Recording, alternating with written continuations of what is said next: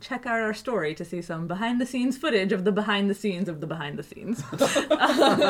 Yes.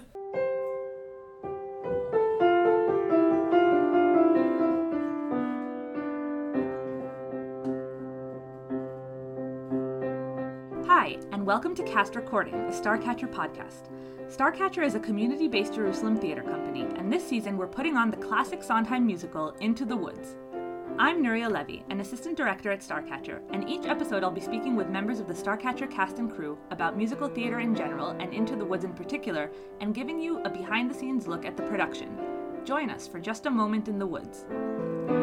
This week's episode is A Bean Can Begin an Adventure, in which we'll discuss how we conceptualized the show and the ideas behind our set design, featuring special guests Eli Kaplan-Wildman, Danny Friedman, and Candace Niemoff. Follow Starcatcher on social media to get more information about our production. Hi everyone, welcome. Hey. Hi. So happy to have you on the podcast. And I thought that we'd just go around and introduce yourselves to our listeners and tell us a little bit about how you got involved in the world of design for theater. Hi, I'm Eli. I got involved in the world of design for theater when I was, 4 years old and started building little puppet theaters at home. And I've basically been doing it ever since.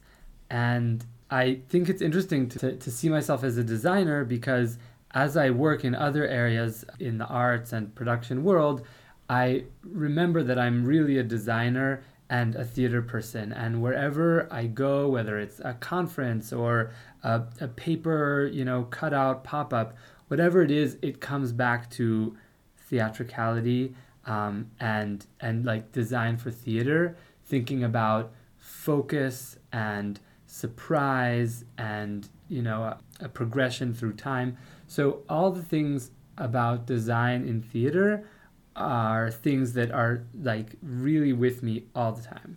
Hi, I'm Candace. So I always, from a young age, was always interested in art and design, and my dad loved to have me use power tools.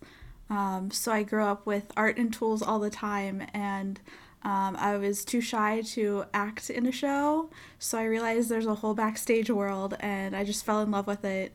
And just since then, it's like anything that's design, art related, especially theater, I'm just always like, me, I'll do it. What do you want? Like, so excited. And I'm just so happy to be in Jerusalem and like found my community here. It's amazing. It's the best. Hi, I'm Danny. I think my answer would have to begin in high school when I majored in art and then started like tinkering with that, and that ended up bringing me to study architecture. Although on stage I've mostly been acting and dancing and recently choreographing, this year I kind of went back to the more arts and craftsy part as a set designer now with almost an architecture degree, so maybe I'm even qualified.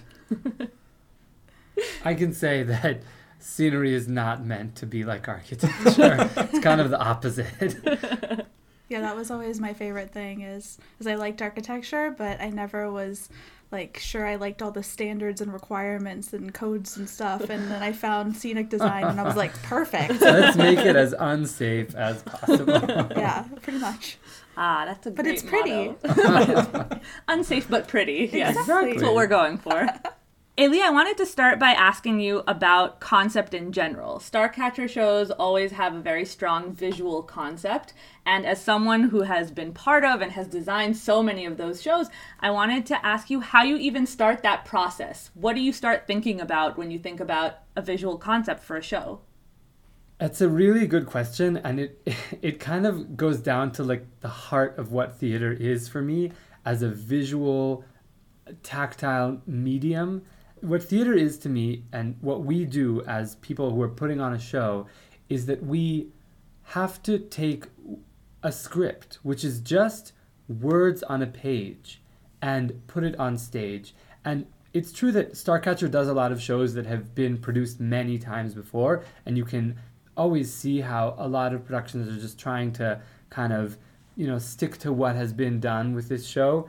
And so one important thing at Starcatcher is that we make sure to shed away all of the ideas of what people think the show should be, and we look at the script and decide, what do we think the show should be? How do we think these words can move from the page to the stage? And how do we, what's that link? What is the link that allows those ideas that are in the show to be expressed visually? That's sort of our challenge.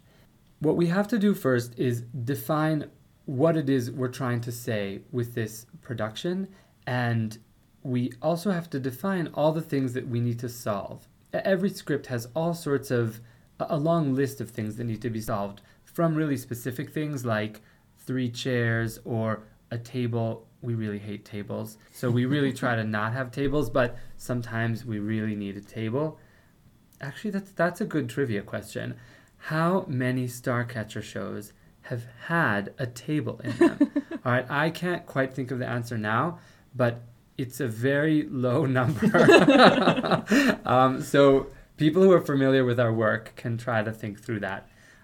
So in this translation from the page to the stage, we have to think of what we call a concept, right? Which is what I always define as something that works on a visual and a conceptual level. So some sort of idea that solves all of our issues that need to be solved, from seating and furniture and entrances and exits to very crazy moments like, what are some crazy moments we've had in Chicago? We had to hang someone. We had to hang you. Yes, I remember. So we had to hang someone. Or in Pippin, we had to have like the entire set get, ripped apart. And so everything for those climactic moments, you need to make sure that your concept, your idea, is working towards those climactic moments. And then another issue that we try to bring to Starcatcher is, even though we're trying to solve all these things and we did a set that does all this stuff, and we're doing what at one point was a Broadway show with a huge amount of scenery, at Starcatcher we try to do at least what we call minimalist. And the minimalism doesn't necessarily mean how big the set is, but it means that everything is supposed to serve as many functions as possible. So if we do need a table, God forbid, then great. How do we use that table as much as possible? And how do we, not make it come on and off and on and off, but rather, be the table the whole time? So that's the big challenge. And coming up with a concept is something that we usually spend all summer on, because it has to answer so many questions, and it's really important to get it right. And we're going to try to do that also for Into the Woods with Danny's amazing concept. Yeah, I feel like not many people imagine us working all summer on the show, because it's technically, vacation time, but it really is such a long process. So Danny, can you tell us a little about the concept that you guys have come up with specifically for Into the Woods? So, like Ellie said, we've been kind of thinking of the concept and chewing it over throughout the summer.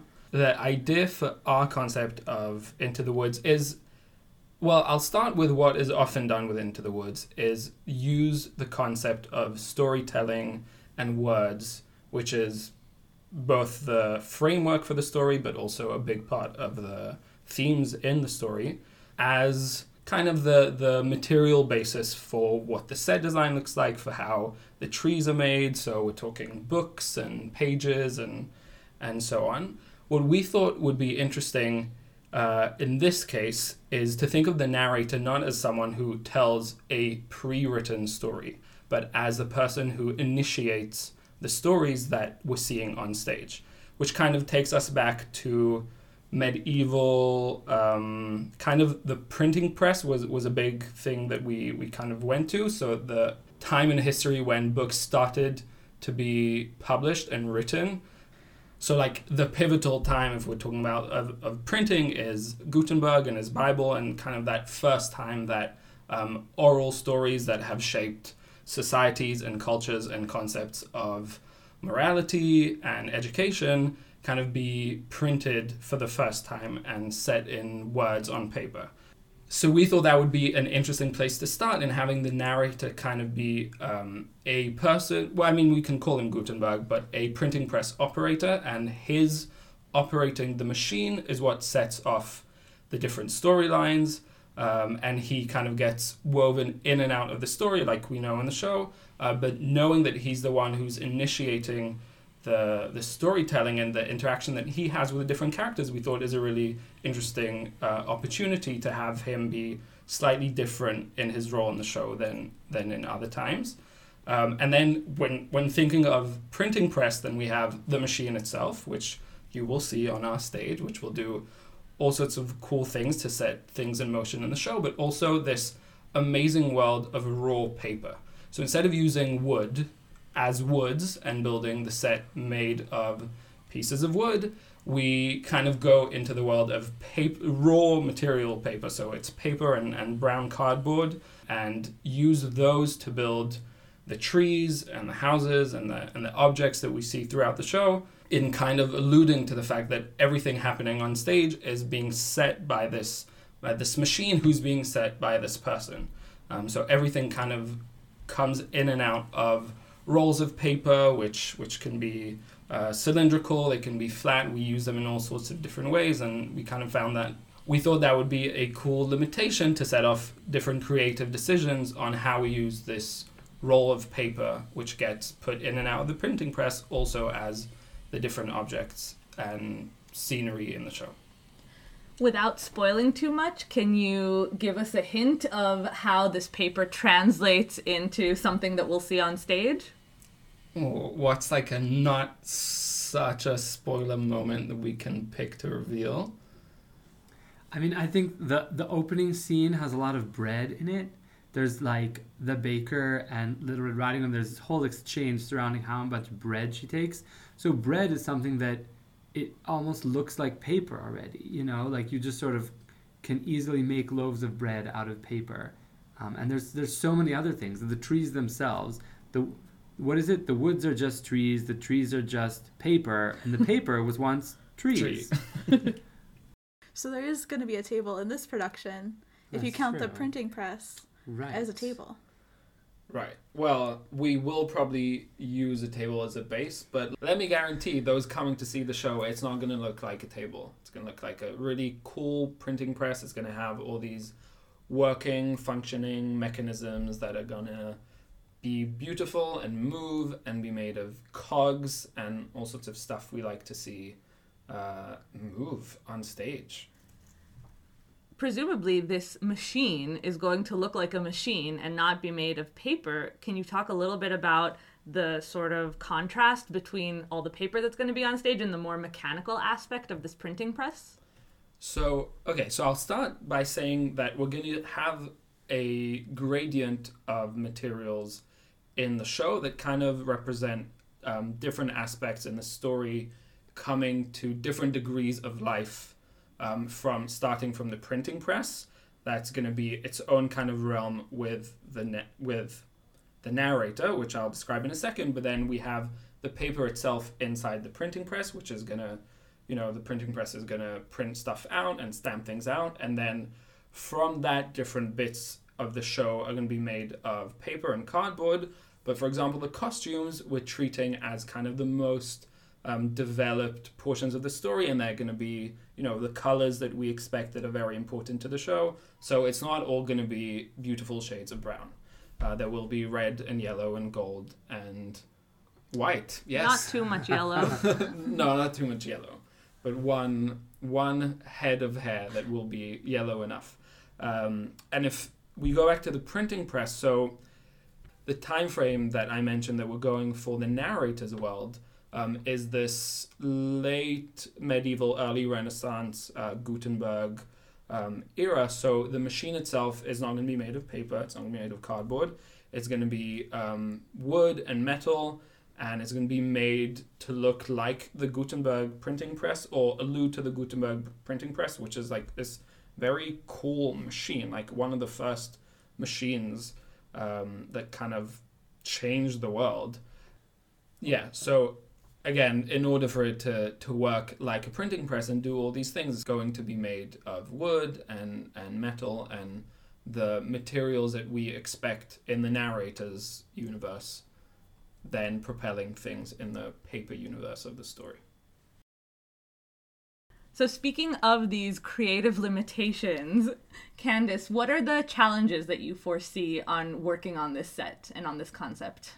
Well, I think the main limitation right now is the fact that everything is paper, so it's a lot more fragile than our standard wood, which means that a lot of times we might have to redo a set piece or something in the middle of a production, which could be a little challenging, but at the same time it means that we'd be really good at making whatever paper bread we need to make because we'd be making a lot of it all the time.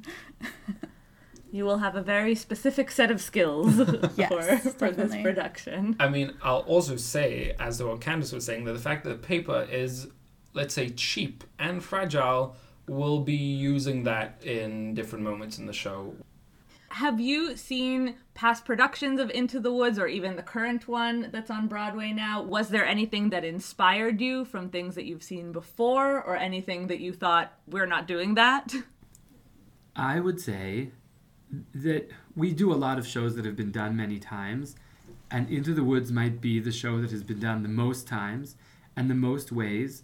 And if anything, the fact that you can go online and see like a bajillion different versions of Milky White the cow and a bajillion different versions of how the set looks, it just meant to me that we could do anything, and that we have no specific iconic thing that we need to pay homage to in any way, because it's like the page is completely empty, which to me was exciting and terrifying. And I'm really happy that we came up with this amazing concept, and a concept that I think is new, that I think has not been done before, which is really exciting. So would you say you were excited and scared? Yes, when I look at our schedule and our to-do list, I am excited and scared, but mostly scared.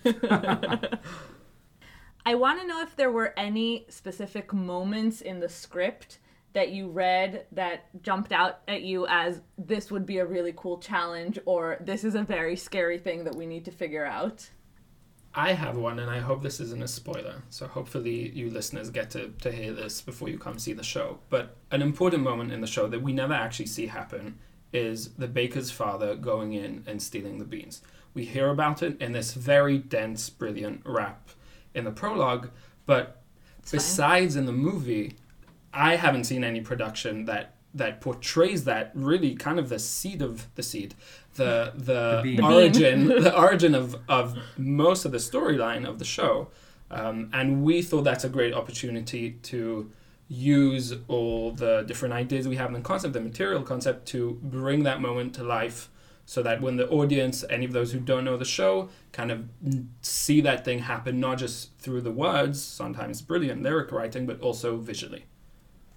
I'll go back to something that Ellie said, our director, a bunch of times when we were going through our list of moments that we have to solve, and it was kind of like, there's so many. And in other shows, a moment like a certain transformation or a certain, a certain breaking point that happens in the script, in many shows that would be the pinnacle of the script, and you would have everything work towards that moment. But in this show, there are many moments like that, and you'll have a moment that seems extremely significant and a big deal for a character, and then right after it, there'll be another one for a different character. And so there's something about how, we can't let one moment, dictate how we put together the show. It's all many moments in the woods. And one of the cool things we did as a first step in manifesting the concept is we had a special rehearsal with the actors where it was sort of like a workshop where we just brought bunches of different kinds of paper and cardboard, and we weren't rehearsing any scene and we weren't in character. We just came together, a bunch of people in a room with a lot of paper and some scissors, and we gave them little exercises and challenges, and tons of interesting stuff came out from that have now been integrated into different parts of the show. Yeah, that was a really cool rehearsal. If you were following our Insta story, you have seen it. But Candace, is someone who's worked on a bunch of Jerusalem theater productions by now, like, for someone who just got here, you've been quite busy. Yeah, not even a year yet. Yeah. And you've done how many shows so far? 4, and Oliver technically coming up, so a little bit on that. Yeah. That's a lot. Right. So how do you, how do you see the process of putting a show together, and like, what are the fun things about it? What are the things that community theater manages to do well in the spirit of set design? Well, community theater is so good at just asking for resources from people they know and connections, and it's really cool like how many new connections you make. Just, oh, I need this one thing, and then you say, oh, I know this person over there that has it, go meet them, and you just like get the most random connections too. I think that's really helpful. And we have volunteers who will hopefully come and help the same way they did last year with Heather's. So we will hopefully have an army of set minions for you to command. Fingers crossed. So speaking of new challenges, this year we are performing in a new theater. We have been performing at Beit Mazia for a few years, and we're moving to a newly renovated theater in Gerard Bachar. So does that make a difference in terms of set design, in terms of how we can construct things or how we even think about things?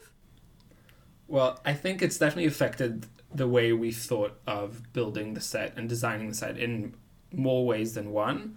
One exciting thing for us is that like a third of our audience is sitting in a balcony, which is a perspective on the stage we're performing on that we're kind of not used to taking into consideration, but is kind of cool for a show that has, vertical elements, essentially. The woods, obviously. I think having a bigger slope and people sat in different heights and seeing the stage from like such a varying degree of perspectives is kind of a fun challenge for us in both designing the set but also staging it, as I'm sure you, Nuria, have taken into consideration in the rehearsal process.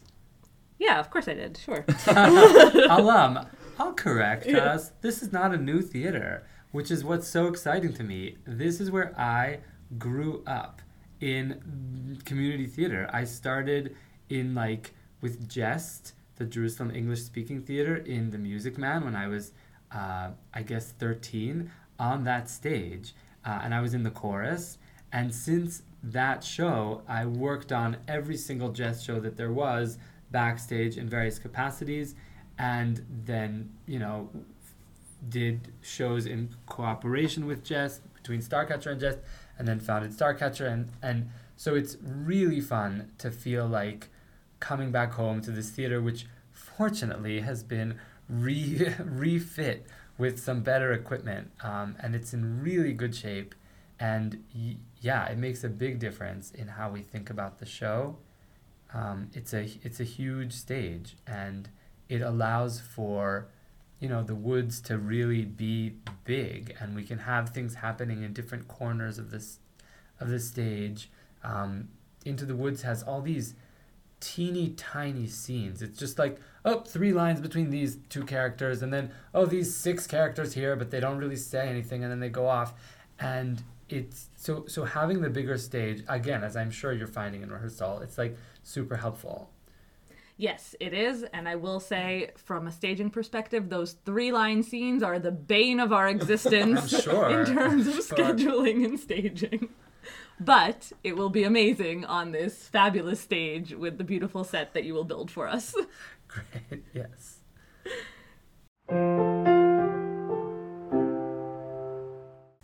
Moving on to a new segment on our podcast, Can't See the Woods for the Trees. This is a very text-heavy show, and it can be easy to miss some of the nuances, so we're going to take this opportunity to have a bit of a deep dive into the words and do some textual analysis. We're going to take a look at 2 random lines from the show and see if we can find any connections we wouldn't necessarily have thought of otherwise. This segment is inspired by the podcast Harry Potter and the Sacred Text, which employs many different methods of this kind of textual analysis. So, Danny, please pick a number between 1 and 198. 169. Okay, Candace, please open your hymnal to page 169. Okay, Ellie, please close your eyes and randomly stab at the page. Wait, but Candace, which you which have of to. the two? It's it's- this side? Oh my god, it's so sad. I love this line. Okay, wait. Can I say it Yeah, or not so yet? Ellie, read it out for us. Okay, I'm going to do the couplet. Can't we just pursue our lives with our children and our wives? Or our boyfriends, right? Okay, great. So before we move on to our next line, can we give some context for this quote? Who says it? When in the show? This Ellie, is you seem to have a very deep listen, connection. All the songs in Act 2, everybody just like bring a handkerchief, right? Like Act 2 is just like bomb after bomb after bomb. And this one is, well, I don't know how much I can say about it in terms of the plot, but it's a song about family in a certain sense, and the challenges that the previous generation leaves for us, and what we as our generation are going to leave for our children.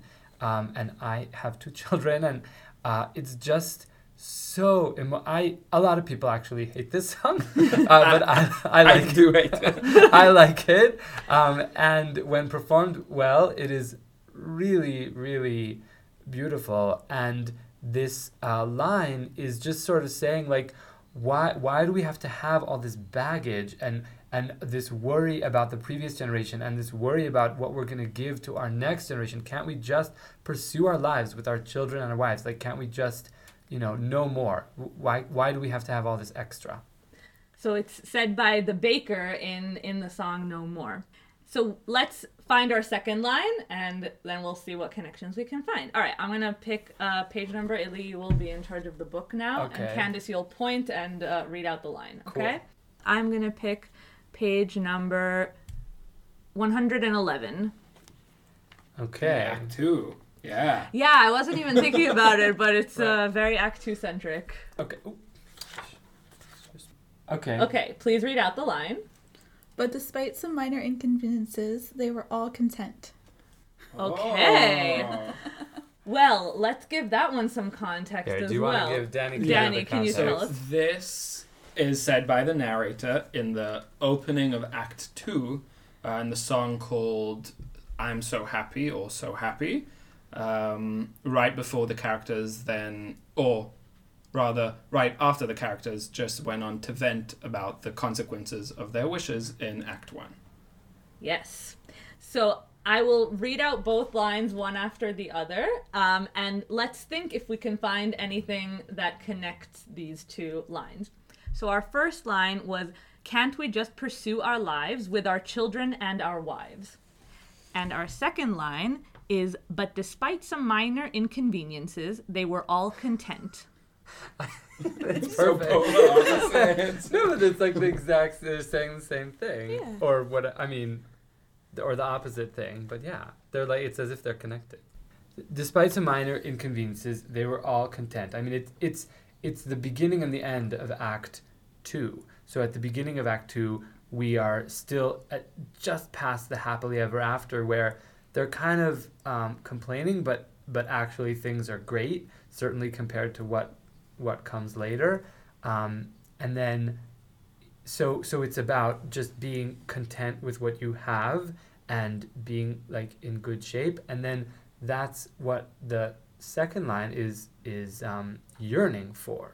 Can't we just be content with our our situation and where we're at, and not have to deal with too much else? Yeah. Yeah. I think when the narrator says it in the beginning of Act 2, and maybe that's because I then know what happens at the rest of Act 2, but I think he's saying it cynically, or it doesn't exactly mean that they're quite content and that the inconveniences are minor to the characters.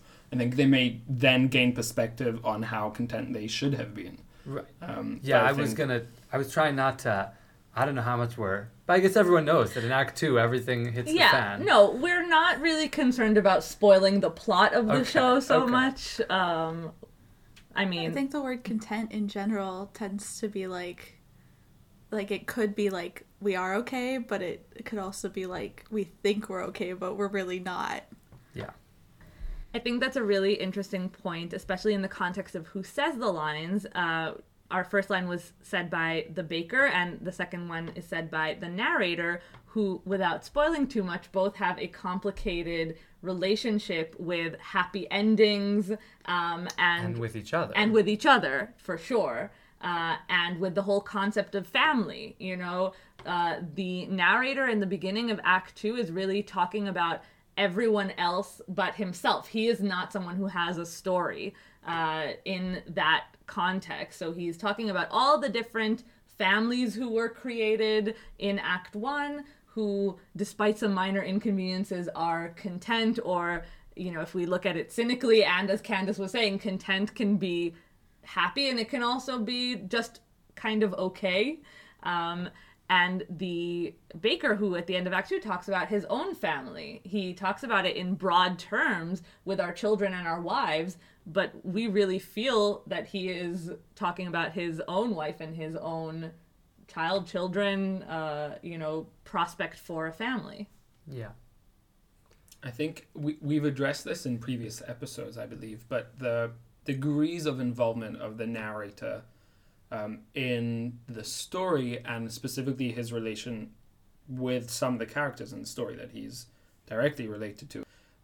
His detachment and the fact that he's narrating from the outside in the beginning of Act 2 is part of the problem that the baker then faces when he says his own line. Like the outsideness, the distance that the narrator has from the characters he's commenting on, the baker being one of them, is then something that the baker needs to face and decides to face when he sings the song with the mysterious man. Yeah, just to strengthen that point, the narrator calls them they, and the baker uses the word our. So the baker is very much involved and in it, while the narrator maintains, at least at that moment, his outsider perspective of this is their story, not mine.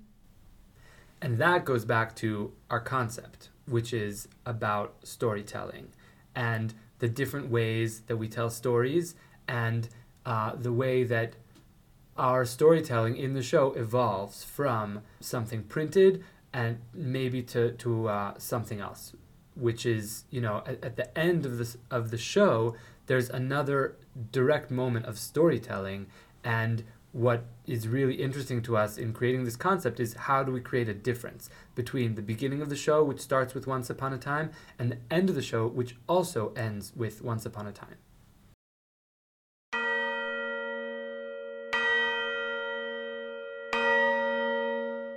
It's time for the 3 Midnights trivia. You will have 3 multiple choice questions to answer. Just a reminder, this is a team effort. You are not competing against each other. Okay. Question number 1. Which of the following musicals does not feature a revolving or turntable stage? Ooh. Okay, let's do it. Okay. Tell us. We're ready. I love this. Hamilton. A. Hamilton. Nice. B. Hadestown. C. Beetlejuice. Or D. Oklahoma the Revival. Which revival of Oklahoma? No, the current one. Yes, the current. Daniel Fishman, yeah. The latest one. Okay. Which one does not have a revolving stage? Which one does not have a revolving stage? Okay, I think I know. It's Oklahoma.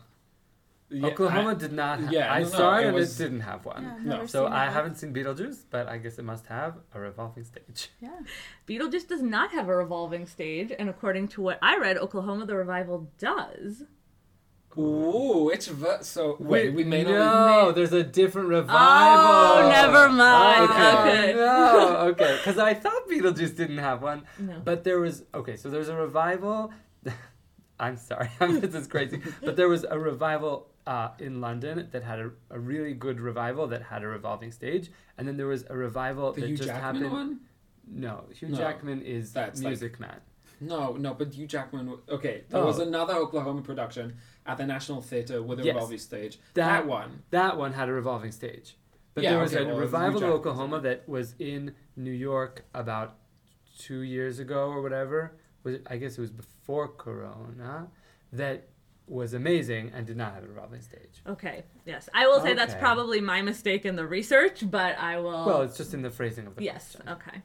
There's a lot of Oklahoma Wait, out there. can That's we true. try and name other shows we remember had revolving Yes, stages? please do, because it was so hard to find. Shrek, the musical, had a revolving yeah? Had a stage. crazy revolving. It had Yeah. a revolving stage with 3 other revolving stages Right. in it. That these must all have been in the same theater, or do people They happily make just it. build? They make the just make revolving one. stage. Well, when I was searching for musicals that have revolving stages, I found many websites that offered to sell me a revolving turntable stage. Oh, so maybe apparently you can maybe just we buy won't. it. Well, they make Yeah. one for Hamilton actually when they have 2 touring companies that are touring Hamilton in America, and so when they were in rehearsal, they actually built a revolving stage in the rehearsal room Oh, Wow. because that makes Isn't so much money sense. 'Cause great? Well, it's so critical to a and lot it of the saves choreography. money. It saves money because it saves them time in the theater, which costs more. So it's better to have it in the rehearsal room and for everyone to just know what they do with this thing. And then they get into the theater and they're like, oh yeah, the stage is turning and that makes sense. And I know where to be. Okay, so I'm going to cheat and say that in the National Theatre in London, there is the big stage that has the An kind of in the existing round one. revolving Yeah. stage. And so the revival of Follies, which they did there recently with Imelda Staunton, used a revolving stage. Mm-hmm. That was a beautiful production. Groundhog Day, which was a great musical that didn't do that well, had a revolving stage with I think it had a revolving stage with a revolving stage within it, and within that there were 3 other revolving stages. Nice. Wow. Question number 2. Which of the following musicals features a full-sized helicopter on stage? A. Catch Me If You Can. B. Miss Saigon. C. South Pacific. Or 4. Hair. First of all, you get a lot of points for putting in good fake answers. Yeah. Thank you, I worked really hard. But still, we know the Yeah, answer. yeah, Miss Saigon. Right. Correct, yes. Miss Saigon has like a Yeah, crazy but helicopter. I like the other ones. I was like, there could be helicopters. There really could Yeah. be. Right? Like, Yes. So now we it's need not more out of the helicopters. realm Okay, of possibility. so it's totally now Starcatcher is going to do like,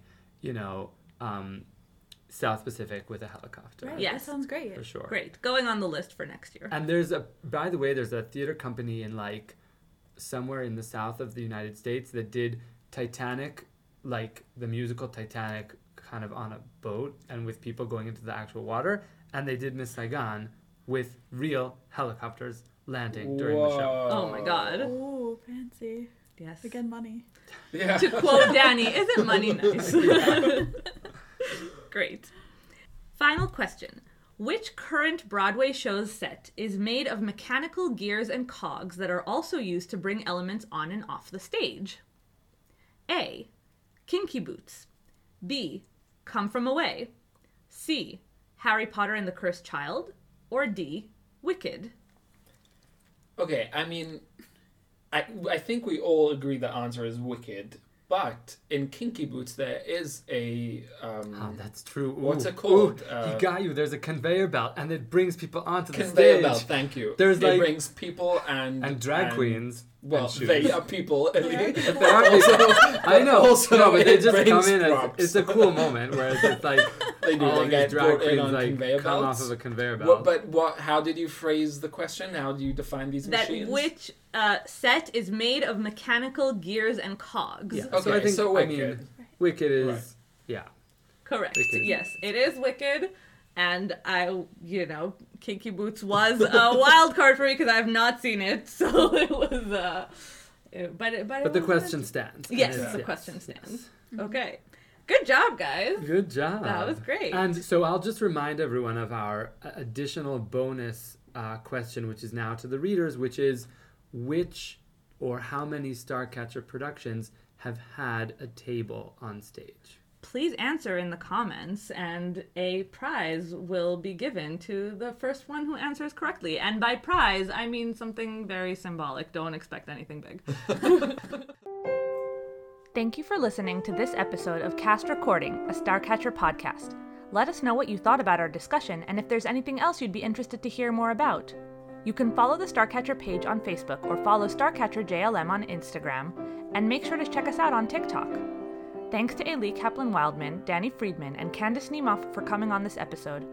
This podcast was produced and edited by Nuria Levy. See you next time for another Moment in the Woods.